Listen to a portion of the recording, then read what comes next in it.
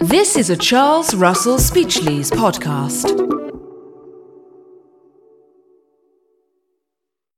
Welcome to the next episode of our podcast, The New Normal. My name is Jane Robertson and I'm an associate with Charles Russell Speechlys in the construction team.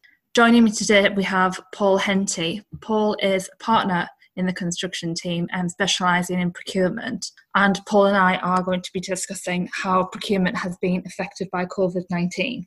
Paul, you recently wrote an article on procuring in a pandemic in which you discussed what you term as the 5 C's: cash flow, contracts, construction, cards and competition. For our listeners who haven't had a chance to read your article yet, the premise of this is that the UK Crown Commercial Services released a series of 3 public policy notes, and also following the second note, the Cabinet Office issued guidance specifically for construction contracts. Paul, maybe if we can just set out some of the background as to why these guidance notes were issued, and starting with PPN 1, which was titled Responding to COVID-19.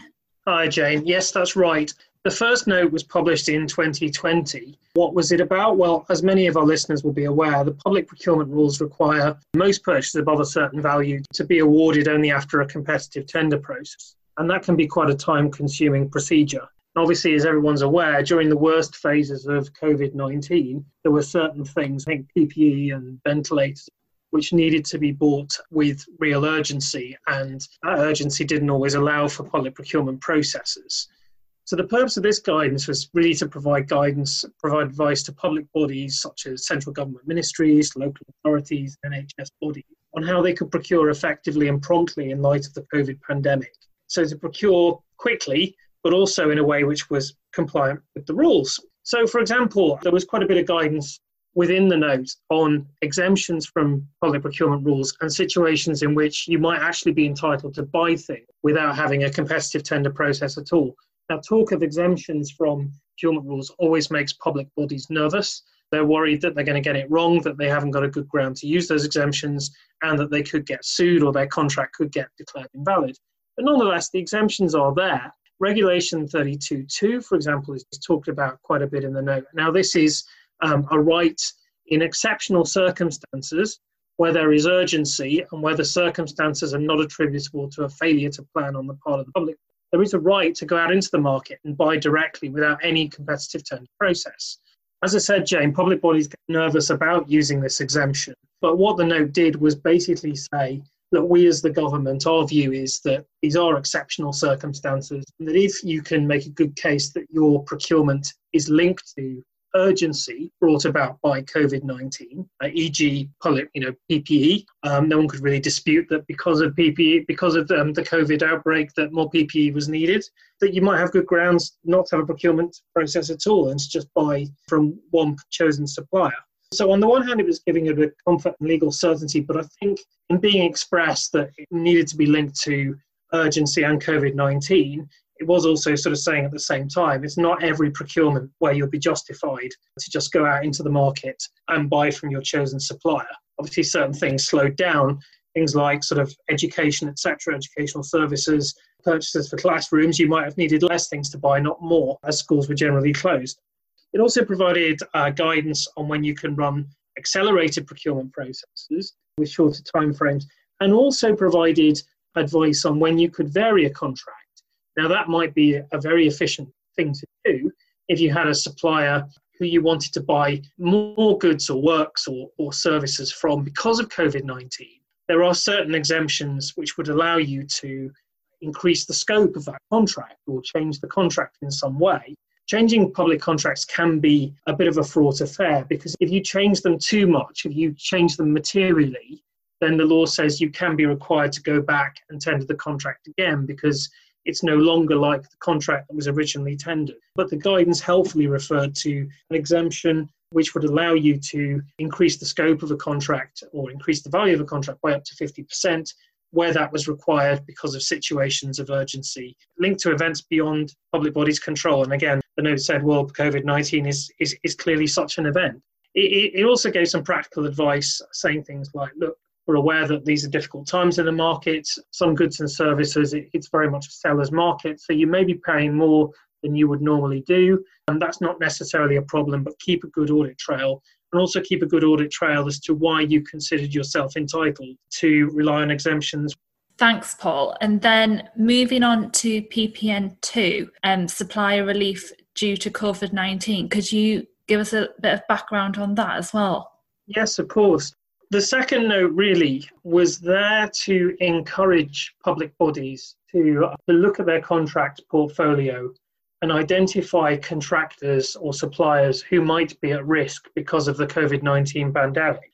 It recognised in particular that certain businesses might have cash flow problems because projects were suspended because of COVID-19.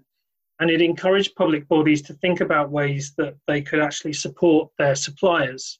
So that would firstly mean sort of looking at their portfolio, identifying who was at risk. In many cases, that may well be construction contractors, just because, as we know, margins are quite tight in construction, and also it's quite labour intensive, and contractors are required to pay subcontracts. Those liabilities don't go away just because there's a pandemic. So this note was asking public bodies to sort of identify suppliers who would need continued payment, even if maybe their projects had been suspended, and to look at ways in which they could support them. So it said that, for example, public bodies might want to think about forward ordering goods or services or works, making payments in advance, making interim payments, really supporting cash flow. But in doing that, there was also an expectation, or the note said there should be an expectation, firstly, that something would be being bought with that money. So it might be an advance payment, but it should be for goods and services. It shouldn't just be as a charitable payment. It might be made in advance, but there should still be an expectation that the goods, works, or services would still be delivered. And also the contractor should be clear about what the money would be used for, what the advance payment should be used for. So that might be, for example, for employees. It might be to pay subcontractors, but it shouldn't just be to line the pocket of the contractor. Now, in order to sort of back that principle up, the note said that suppliers should agree to act on an open book basis, make cost data available to the contracting authority should they request. The contractors should also continue to pay employees and flow down funding to their subcontractors. Double recovery wasn't allowed, so that meant that you couldn't say to the public body on the one hand, well, we need this money to pay employees, and then with the same employees to claim back their wages through the CJRS furlough scheme. So the purpose of this sort of the open book requirement was that records would be kept, that the public body could request to see those records and just make sure that the contractor had been good to their word and had used the money in a way they'd said they would. The note also talked about other forms of relief. So that could be, for example, varying the contract, varying the expectations of performance by the contractor. The variation might, for example, take account of the fact that site entry was impossible during the lockdown period. It might also take account of the fact that workers could be off sick with the virus, and therefore maybe milestones within the contract could be shifted in order to avoid the contractor being in breach under the contract. Now, as you mentioned, there was an additional note to support this guidance, which provided specific guidance in relation to construction contracts, and helpfully that included a number of deeds of variation that could be used for different standard form construction contracts in order to implement changes that would support suppliers. So that was quite useful. But one thing that you did see in all of those deeds of variation was, I mentioned this open book requirement, the requirement to keep records, the requirement to allow the public body access to those records on request, and also a right of clawback in the event, for example, that the public body discovered that monies had been used for unauthorised purposes. So that's obviously an incentive for contractors to keep good records and to avoid any ambiguity in terms of what they're going to do with the money that they receive in advance. And finally, one thing that is recommended by the notice is that the public bodies should keep a good audit trail of the decisions that they take in relation to the changes that they implement, so that can be reviewed should the need arise.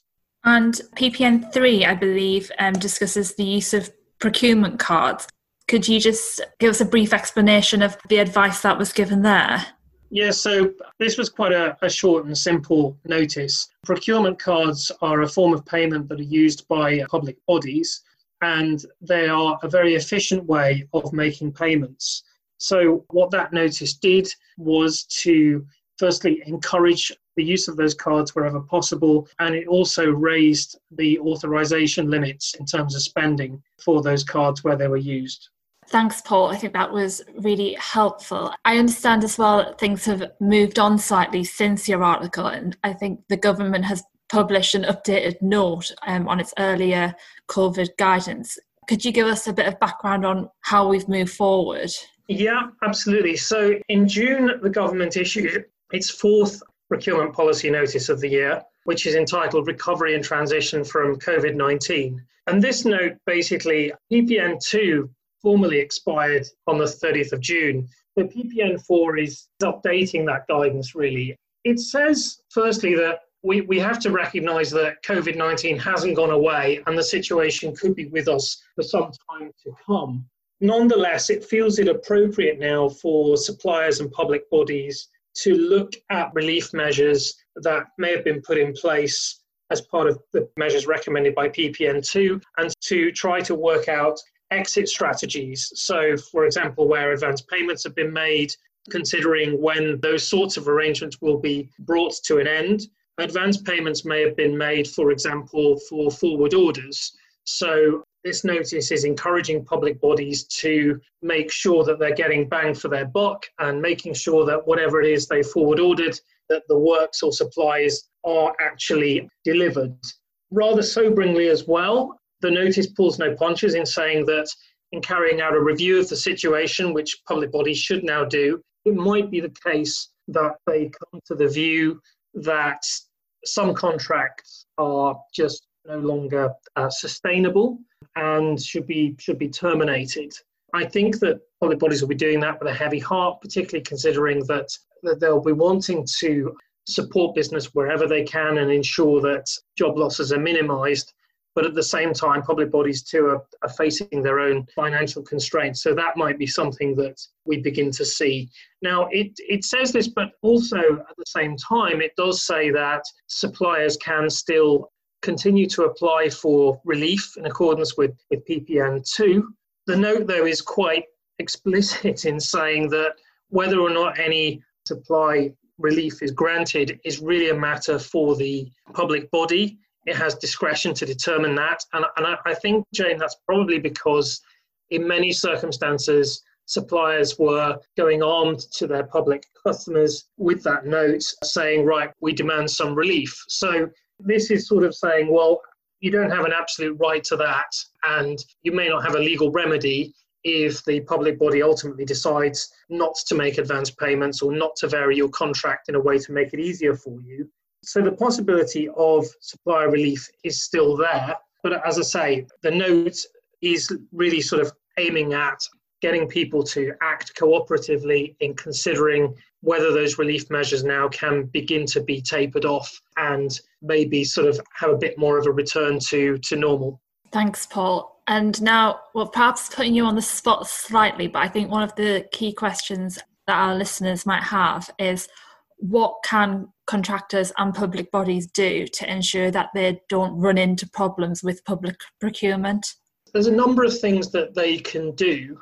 For example, where varying contracts, it's important to have in mind which exemption it is that they are going for and to keep an audit trail that will help them to show, in the event of a challenge, why they felt that particular exemption was available. So within Regulation 72, for example, I mentioned this earlier, that there is the potential for an increase in the value of a contract by up to 50%, where you can show that the change is necessary because of unforeseen circumstances. I'm paraphrasing that slightly, but that's basically what the provision says. So, for example, the 50% threshold, it is very important and possibly more complicated than people might think to be very careful about how you calculate the value of that change. I think the authority and the supplier can work together and help each other in looking at those sorts of issues. The guidance repeats in a few places that it is important to keep sort of contemporaneous records about why decisions are being taken, the underlying reasoning. So I certainly think that is one thing that can happen. It might also be that the parties decide that it would be appropriate to make certain disclosures in the official journal of the European Union. The Regulation 72, which deals with changes to public contracts, actually says that in some circumstances you'll need to publish a notice anyway to give notice that certain changes to the contract have been carried out. But that can also protect the party, because once that notice is published, the time limit for bringing a challenge against the change would start, because people are aware of it or deemed to be aware of the change. So it's important not to overlook those modification notice requirements where they exist, and even where they don't exist, there are possibilities under the rules to make voluntary disclosures in the official journal, which again will get the clock running on any potential challenge. It could be that the parties hold off on implementation until that challenge period has passed. Where disclosures are made, it is very important, though, to review the wording carefully and to make sure that all relevant facts that could found a challenge are disclosed. And one other question that I know we've been asked recently is, can public bodies continue to make payments to contractors where they are unable to provide the services? This is covered to a degree in PPN2. It will depend upon the circumstance of the contractor. I think where the contractor is considered to be at risk, then it is possible that the public body will consider that that is an appropriate step to take. However, it will come with the caveat that obviously the works will need to be delivered at some point. So it might be that an advance payment is made for works in anticipation. It is very likely that the public body will want to know what the contractor is going to do with the money. It will want, obviously, records of how that money is spent to be kept. And it will also want to have an assurance that the works will be carried out at an agreed point. Now, it might not be within the same time frame that was originally stipulated within the contract because of the restrictions of COVID-19, but it will need to be carried out. So this isn't going to be a handout. It's not going to be a charitable payment. It's not going to be an opportunity for the contractor to make a profit on an early payment, but that might be a possibility if there are good reasons why that payment should be made. And also another issue that has come up recently is the guidance says contractors should operate on an open book basis. Can you explain what this means for contractors? Well, what it means for contractors is, as I said earlier, that they need to really maintain good records of how money is being spent and be very clear about how it's been allocated. I think also they, at the beginning, before accepting the payment, they need to have a very, very clear statement about their intentions. They need to review that statement, have it in writing. They need to review it for any ambiguities where disagreements could arise, and make sure that subsequent records, receipts, accounts details are kept to give the public body comfort that they have been good to their word and used the money for exactly what they said they would use it for. As I said earlier, Jane, it's important that they don't find themselves accused of having acted in a way that is dishonest, that they find themselves subject to requirements for clawback. The clawback provision is something that is found in all of the template deeds of variation. So the public body will have a right to claw back payments where they were used for some other purpose. Contractors don't want to find themselves on the wrong end of that sort of request. And they also don't want to find future problems in terms of the debarment provisions of the public contracts regulations when they are competing for future contracts in regulated tender processes. Thank you, Paul. I think that makes complete sense. Obviously, now we understand why contractors should operate on that basis, but would you say that there are any drawbacks to that? Well, I think it will impose a bit more of an administrative burden. I think that nobody likes to be on the wrong end of an audit request a few years down the line, but I think forewarned is forearmed, and provided that you keep those records as you're going along, you can make life a lot easier for yourself. Now, absent proper records maintained as you're going along, you could be creating a lot more work for yourself at a later stage, and you could also invite misunderstandings from the contracting authority, from the public body. But I think this is something where, as I said, it is really important to identify any potential ambiguity or different expectations at an early stage in order to save yourself future pain. So any agreement with a future potential audit request and clawback right has the potential to cause pain. The only thing you can do is mitigate that through a proper audit trail.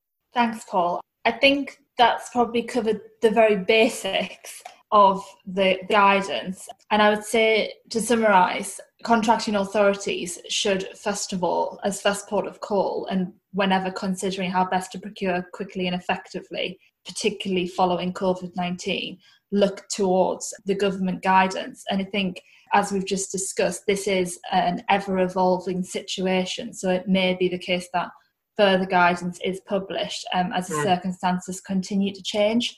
Absolutely. So anyone carrying out procurement should be live to the advice given, I think, would be the key message I would get from what you said. Absolutely. And I think also, although PPN2 has been updated, PPN4 is quite clear that this is something that will continue to be relevant. And I think also, James, a key message that comes through both notices and is a subject of yet another notice issued by the government is that there is an expectation that parties will behave in a reasonable way and cooperate through these difficult times. Thank you, Paul, and thank you for joining me today. Thank you. This is a Charles Russell Speechlys podcast.